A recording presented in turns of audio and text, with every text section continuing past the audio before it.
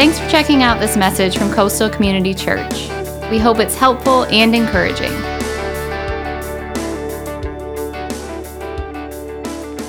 Good morning and welcome to everybody watching online. Thank you guys for tuning in near and far. If you are near, we'd love for you to join us in person. But thank you for staying engaged and joining all these beautiful people here today. It's a beautiful day in Charleston. As Scott said, we have so many exciting things coming up. And I'm excited about life groups. My wife and I'm involved in 2 different life groups. Love for you to be a part of that. My groups. But there's so many, so pick them. And like Scott said, on the weekend of February the 12th, that's Life Group Sunday here. And we just pull out all the stops and we transform our gather space into a life group fair, almost like a college fair or a job fair, but for groups. And there's great food and you get to meet all the group leaders and all the tables representing the different groups. And they're so creative and so fun. It's just a great experience. You're not going to want to miss it. And that weekend, February the 12th, we kick off a new series here. We've been preaching our way through Romans, and we've taken some strategic breaks along the way, and we're getting ready to take another little break. We'll come back to Romans again, but we're taking a break because on February the 12th, we're kicking off a series called Relationship Rescue. Relationship Rescue. Raise your hand if you could ever use any help whatsoever in any relationships whatsoever, okay? For those of you not raising your hand, you're a liar and the truth is not in you. But that's true whether you're just talking about friendships or dating or marriage or parenting. I mean, all of it. We just need help sometimes in our relationships. And so inside your bulletin, I know a lot of these have probably already fallen on the floor, but there's these little invite cards. That's all these are. These are for you to give away to somebody and invite them to come to that series. In fact, there's a couple of stations you'll see on your way out with these little invite tools, little cards to use to invite people to that series, and it is going to be a phenomenal series and a phenomenal weekend as we kick off that series and Life Group Sunday and everything. But let's jump right back into Romans this morning. We jumped back into the series in the new year, and we found ourselves in a very interesting section of Romans, honestly, chapters 9 through 11. Truthfully, a lot of times when people, pastors and churches kind of go through Romans, to be honest with you, a lot of times they skip over this section because it's kind of difficult, but I'm glad we don't do that here at Coastal. But the section, it's interesting. It's all about how the nation of Israel fits into the overall plan of God. And so Paul addresses some of the questions that he knew that his Jewish readers would have about salvation and about the grace of God. If you remember, chapter 9 dealt with their past. Chapter 10 dealt with their present. And now here we are in chapter 11, and we're talking about their future. Or more specifically, this. Do they even have one? I mean, does Israel have a future in light of the fact that now the Apostle Paul says that, the gospel has gone out to all people everywhere, all nations everywhere. In fact, notice how the chapter begins in verse 1. I asked then, did God reject his people? Now stop there for just a moment. So that's the question that this particular chapter answers. Has God permanently set aside Israel because of their unbelief? Has he written them off? Well, what does Paul say? I asked then, did God reject his people? By no means. In fact, drop down to verse 11 and notice that he asked and answered the question again, a second time. Again, I ask, did they stumble so as to fall beyond recovery? Not at all. So, is God finished with the people of Israel? No. And so Paul explains his answer here in chapter 11. And so today, we're going to kind of do what we did in chapter 10. Today in chapter 11, we're going to look at the first 2 reasons why God has not, rejected them, that he still has a plan for them. And then next Sunday, we're going to finish this section up by looking at the next 2 reasons why. Now, I believe, because I know it's possible to come to something like this and you're hearing all this, and maybe you might be here for the first time, you're thinking, okay, what in the world does any of this have to do with me? I believe there's an application for us. I believe that there's an application for us today, us Gentiles, right, for the most part, here in 2023. Because it's possible that you are here today and at some point you were close to God, okay? You had a personal relationship with Him. You were in fellowship with God, with His people, in a local church. You know, you served, you gave, you were involved. But then something happened. You drifted away. Or maybe you fell into sin. And that divide between you and God has gotten bigger and bigger and bigger. And yet you're here today. And maybe you're wondering, well, has God rejected me? You know, have I fallen so far and so hard that I'm beyond recovery? And I think Paul would answer your question the same way. Not at all. Not at all. So, let's talk about it today. Number one, first of all, Israel's rejection is only partial. It's only partial. So look back at all of verse 1. And by the way, thank you so much for praying for my voice. It's not 100%, but I'm way better than I was last Sunday. But I got my water up here. I'm doing all the things, and I appreciate your prayer. So let me grab a sip of water. So let's look at it. Verse 1. I ask then, did God reject His people? By no means. I am an Israelite myself, a descendant of Abraham from the tribe of Benjamin. In other words, here's what Paul's saying. Well, no, if God has rejected His people, then to be honest with you, I wouldn't be here.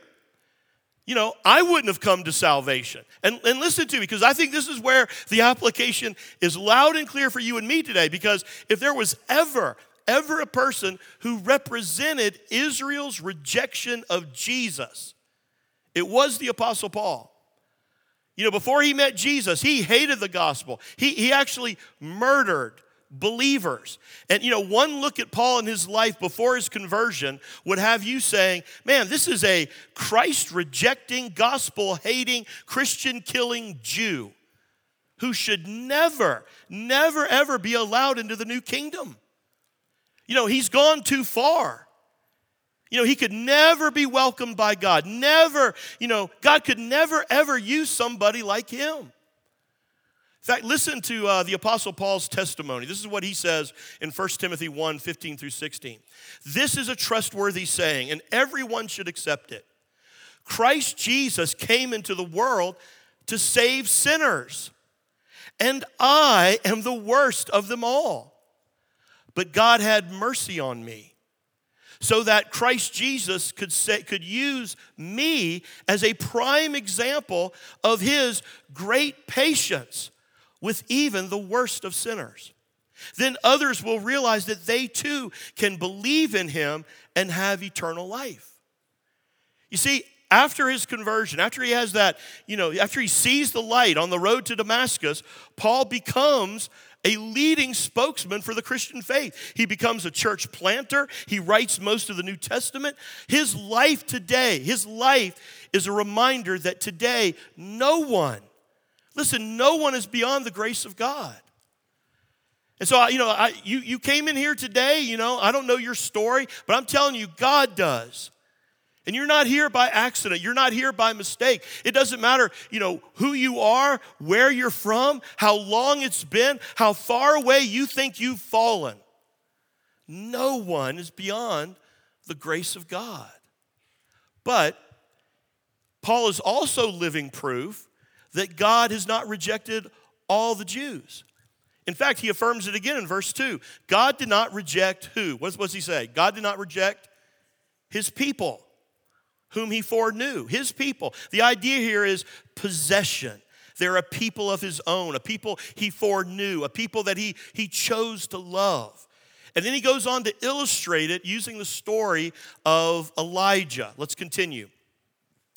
He says, don't you know what Scripture says in the passage about Elijah? How he appealed to God against Israel. In fact, underline that word there because we're going to come back to that. Against Israel. Lord, they have killed your prophets and torn down your altars. I am the only one left, and they are trying to kill me. And what was God's answer to him? I have reserved for myself 7,000 who have not bowed the knee to Baal. Now, I don't know if you remember, the story of Elijah and the prophets of Baal on Mount Carmel. It's found in 1 Kings chapter 18 and 19. You ought to read it. It's a great, great story. Israel basically, once again, has turned their back on God, fallen away from him into disobedience. And so God calls Elijah, the prophet, to call his people back home to him. And so it ends with this great showdown. I mean, it's a really cool story. On top of Mount Carmel, Elijah against the 850 prophets of Baal. And he's challenging their false gods, the false gods of King Ahab and his wicked wife, Queen Jezebel. You know the story. The false gods were exposed when God revealed his power by sending down this fireball from heaven. And he totally consumes this water-soaked altar and sacrifice that's been offered by Elijah. And I mean, it's this really dramatic scene. But the reality is, in spite of all of it, Israel still doesn't repent. And Ahab and Jezebel, they still remain in power. And worse yet, Jezebel basically vows to put Elijah to death. And so this sends Elijah into this downward spiral of fear and depression, and he basically ran for his life. Now, Elijah's perspective was off, though, because Paul wants us to focus in on one aspect of his false thinking. Look back at the end of verse 2. Again, it says, notice that Elijah appealed to God against Israel, not for them. Remember how we began this whole section with, the Apostle Paul's heart for his people who are far from God, and he prays for them. Well, here's Elijah. He's not praying for them. He's praying against them. Why? Why doesn't he plead with God for his people, for Israel? Because he'd given up hope. He did. He gave up hope. You see, the question that Paul raises, in verse 1, has God rejected his people? That's not an uncommon question, because Elijah thought he had. All he could see was, failure. All he could see was, disobedience. He's like, Lord, they have killed your prophets, they've torn down all your altars, and I'm the only one left, and now they're coming after me. What's he doing? He's having a pity party with God. Here's what's crazy. Believers do this today all the time. Churches, believers, woe is me, God. It is so terrible in the world in which we live. And God, I am the only one left. I'm the only faithful. There's no other believers in my entire high school. There's no other believers that I work with. Oh God, we're the only faithful church left. That's the way he was thinking. He thought it was over for Israel. In his mind, they had nullified God's purposes, forfeited his promises, and there's no hope left. But here's what I want you to hear loud and clear today. Listen, we don't know what God knows, and we can't see what God sees. He knows. Listen, what was his answer to him? He says in verse 4, I have reserved for myself 7,000 who have not bowed the knee to Baal. You see, Elijah thought he's the only one left. There's nobody else left, God, that's faithful. And God said, no, you can't see what I see. You don't know what I know. There's 7,000 who still believe, who've not fallen away. In other words, no matter what it looks like, listen, God is still in control. Even though most of the nation had fallen away, God would not allow man's failure to hinder his purposes. He had preserved for himself a small believing remnant, of 7,000. And it was through that remnant that his purposes would be carried out. You see, Elijah was wrong about Israel's future. He was wrong because he linked the hope of Israel to the work of the Israelites. And you see, I think we do the same thing today. There's a lot of prophets of doom and gloom out there today because they're doing the same thing. They're linking the hope of the church to the works of believers and not to the sovereign grace of God. It wasn't man's faithfulness that kept the hope of Israel alive. It was God's faithfulness, and the same is true today. Listen, the nation might have fallen away, but through God's grace, he preserved a remnant. God's always done that. Listen, he's done that for the last 2,000 years with the church. I mean, there are people who've been predicting the demise and the fall of the church and trying to destroy it ever since it began. But listen to me, no matter the period of history, whether we're talking about the dark ages or the circumstances, no matter what this nation becomes, God has always preserved a remnant of faithful followers. It's been that way all the way through Israel's history. In fact, look at verses 5 and 6. So too, at the present time, there is a remnant chosen by grace. And if by grace, then it cannot be based on works. If it were, grace would no longer be grace. In other words, he's saying, hey, listen, God hasn't changed. Even during his own time, Paul says, God continues to preserve a small number, a remnant, by his grace. Listen, don't forget that the gospel, the good news of the gospel, was first preached in Jerusalem by a Jewish preacher among Jewish people in a Jewish temple about a Jewish Messiah, and thousands believed. The first church was established was a Jewish church in Jerusalem, and it grew. It grew large. 3,000 on the day of Pentecost, 5,000 just a short time later, probably up to, historians think, around 20,000 just 4 chapters into the book of Acts. And as the early church began to grow, they sent out missionaries like Paul and Barnabas and to start churches. And in every city where Paul and Barnabas went, where did they go first? To the synagogues. And while many of them rejected the gospel and ran them out of town, many believed. And so Jews were being saved all around the world. They were a part of this remnant that Paul is talking about. And listen, the same is true today. There are believing Jews in our day all around the world. There are believing Jews here in our church. And it will continue to be true in the future. There will always be a remnant. Do you see Paul's point? He's saying, okay, sure. Yes, obviously God set Israel aside, but only partially. In fact, think about it. The book of James, who was it addressed to? James 1:1. James, a servant of God and of the Lord Jesus Christ, to the 12 tribes scattered among the nations. Who's it addressed to? Believing Jews all around the world. And then, look at verse 7. Paul begins, what then? In other words, okay, what's the conclusion of all this? Well, what the people of Israel sought so earnestly, they did not obtain. The elect among them did, but the others were hardened. In other words, when you look at the nation of Israel and you see that the majority of the nation has not found salvation, listen, don't conclude that God has permanently set Israel aside. You say, well then, how do you explain Israel's massive unbelief? Well, that's what he answers in verses 8 through 10.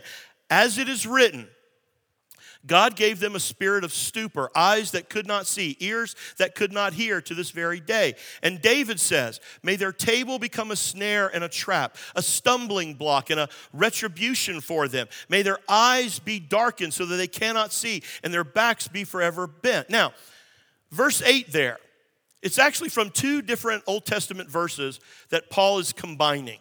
And he does that over and over again throughout this letter because what is he doing? He's quoting, their heroes. He's quoting the patriarchs to them. And the first half comes from Isaiah. The second half comes from Deuteronomy. And he's basically saying, hey, listen, don't be surprised at all this.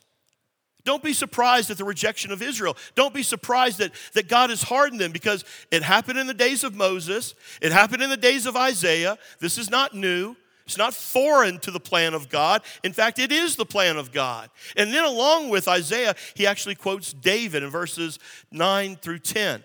And it's a psalm that David wrote about his own personal experience of being rejected and opposed and attacked by his own people, resisting his rule.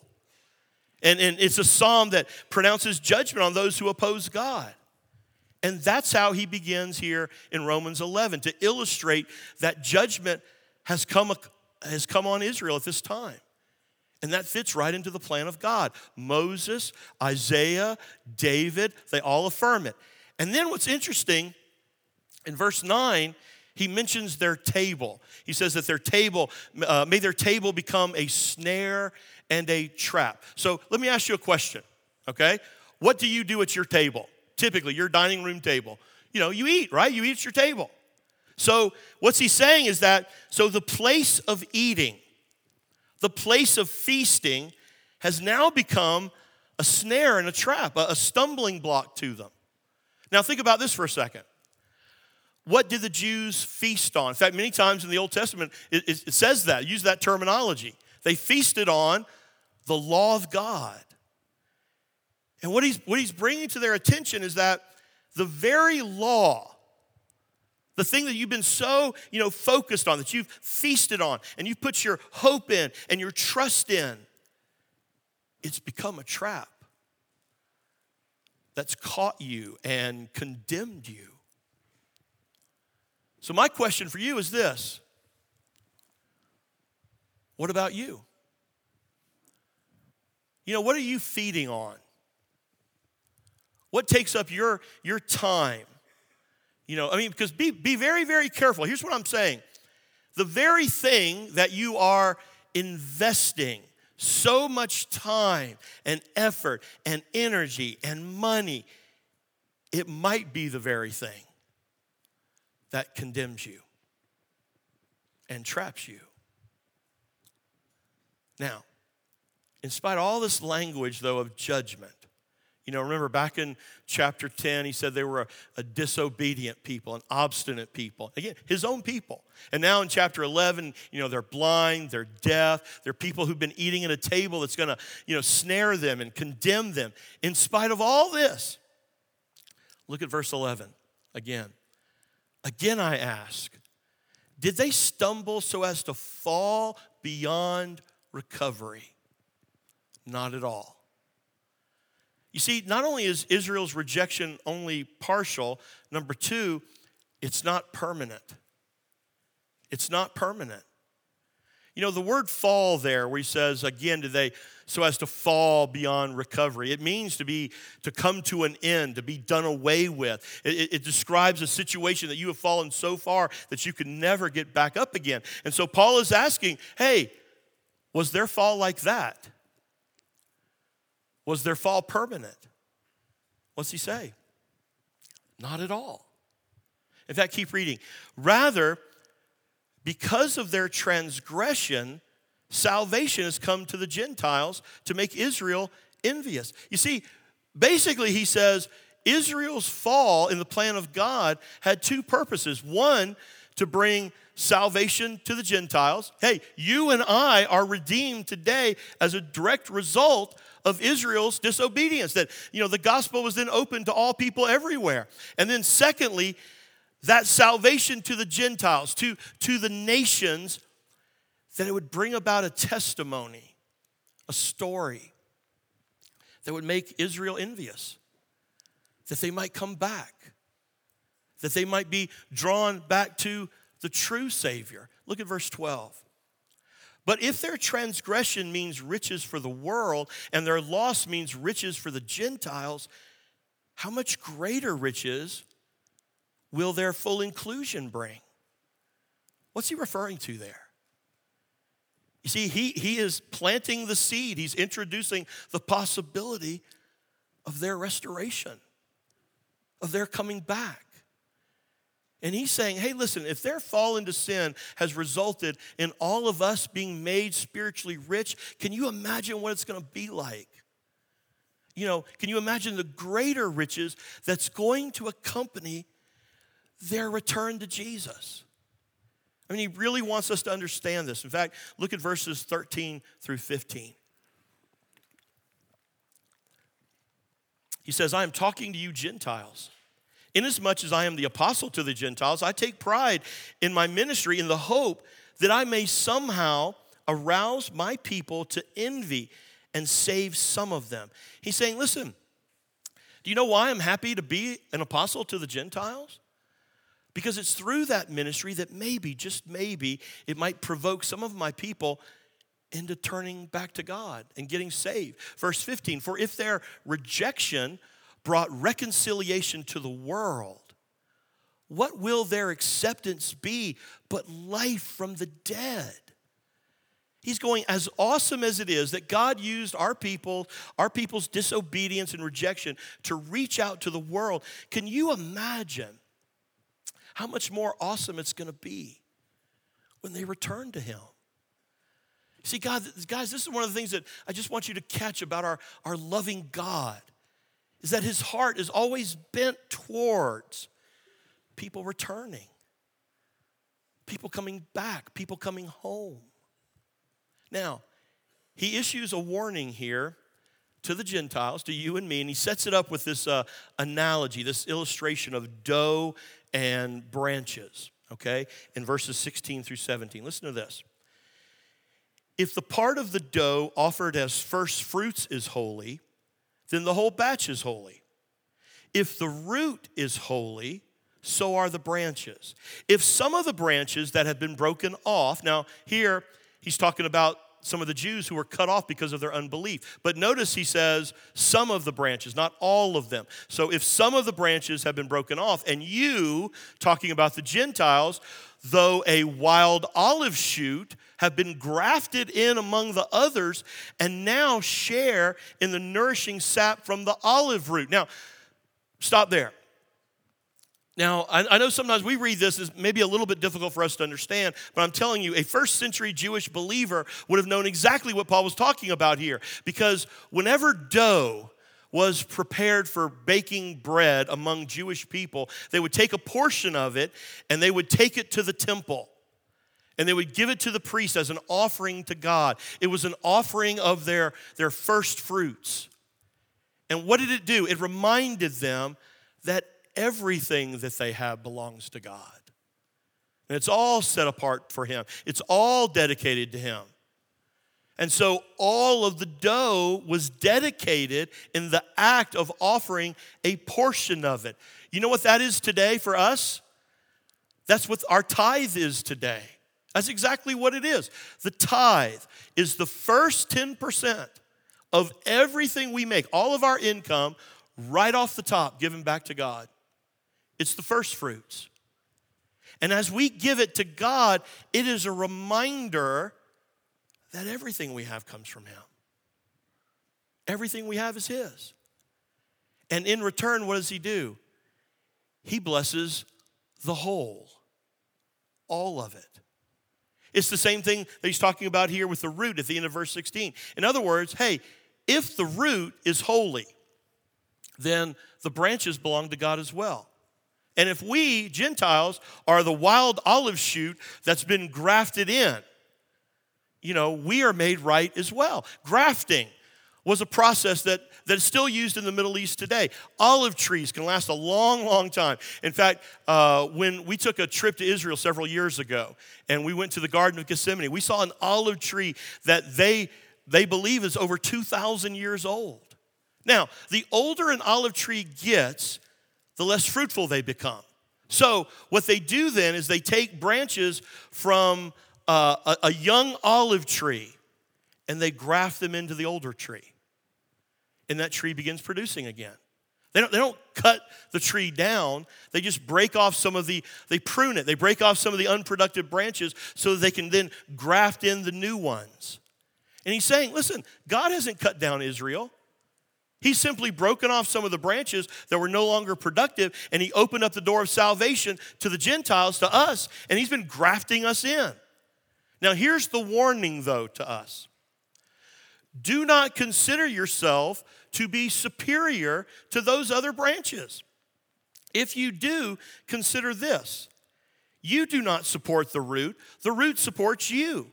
You will say then, branches were broken off so that I could be grafted in. Granted. But they were broken off because of unbelief. And you stand by faith. Do not be arrogant, but tremble. In other words, what's he saying? He's saying, hey, you Gentiles, don't get all puffed up as if you're better than the branches that were cut off. You know, it's almost as if Paul recognized that there would be a problem with some Gentile believers having these anti-Semitic attitudes, thinking that they're now better than the Jewish people. So it's a warning to us. I think it's a warning to the church today. It's a warning against pride. Here's why, verses 21 and 22. For if God did not spare the natural branches, he will not spare you either. Consider, therefore, the kindness and the sternness of God. Sternness to those who fell, but kindness to you, listen to this, provided that you continue in his kindness. Otherwise, you also will be cut off. In other words, if God didn't spare the Jews because of their unbelief, don't you think for a second that he's not going to spare you either. You know, don't take his kindness, he's saying, for granted. You know, so this is a warning. But the whole section, and we're going to wrap up this whole message today with this. It ends with this beautiful promise, beginning in verses 23 and 24, and then next week we're going to jump in to verse 25. But listen to what it says. And if they, now who's the they? He's talking about Israel. If they do not persist in unbelief, they will be grafted in, for God is able to graft them in again. After all, if you were cut out of an olive tree that is wild by nature and contrary to nature were grafted in to a cultivated olive tree, how much more readily will these, again, the Jewish people, the natural branches, be grafted in to their own olive tree? So, in other words, before we look down our noses at unbelieving Jews, you better remember something. You better remember that it's much easier to put a natural branch back than it is to graft wild branches in their place. And that's what you and I are. He's basically saying, listen, there's no room for pride here. There's no room for boasting here. And I think the application for you and me is, hey, listen, as a believer, you're not better than anybody else. Don't you forget that. You know, the ground is level at the foot of the cross. I mean, do we believe that or not? You're just a forgiven sinner. That's all we are. And Paul is reminding them, and I think he's reminding us today, that it's all by God's grace. And Paul's saying, hey, listen, we are praying that God is once again going to extend his grace to Israel and that he will bring them back, that they will return. Now, what's the condition of God's promise? Because there, you know, with every promise, there is a condition. What does he say in verse 23? If they don't persist in unbelief. You see, it's the same condition he's always had. It's never changed. Jew, Gentile, black, white, male, female. The same condition is there. He's talking about faith. Again, it doesn't matter who you are, where you've been, what you've done. What matters is faith. And our God, he wants you to come back to him. He wants you to return. And he says, if you believe in the Lord Jesus Christ, you will be grafted into the tree of salvation. You will be saved. No matter who you are, what you've done, or how long it's been. How long has it been for you? Listen, our God, if you're not dead, he's not done with you. If you're still breathing, our God is waiting with open arms to welcome you home. And so are we. We are just this colossal collection of forgiven sinners saved by the grace of God. Join us. Join God's family. He's waiting on you to come home today. Bow your heads and pray with me. Dear Heavenly Father, God, thank you for your plan of redemption. And God, I thank you for the amazing ways that you even use, a season of disobedience. You still use it in your plan of reaching out to all people everywhere, including somebody like me. And Father, I know there's somebody here today who feels like they're so far gone and they've rejected you for so long and the fall has been so hard that they could never come home. I pray, God, today they're reminded of your heart for all people everywhere. Even people who were once disobedient and obstinate. Your heart is that they would come home, that they would return. And listen, that's how our God feels about you today. And maybe you're ready to come home for the very first time, to believe, to put your faith in Christ. Just pour out your heart to him today and admit the obvious that you are a sinner in need of a Savior and that you believe that one has been provided, that it's Jesus. And today you place your faith in him, your trust, your hope in him and him alone. And it's in Jesus' name we pray. Amen. Amen. Thanks for listening. From Pastor Chris and the family at Coastal Community Church, have a blessed day.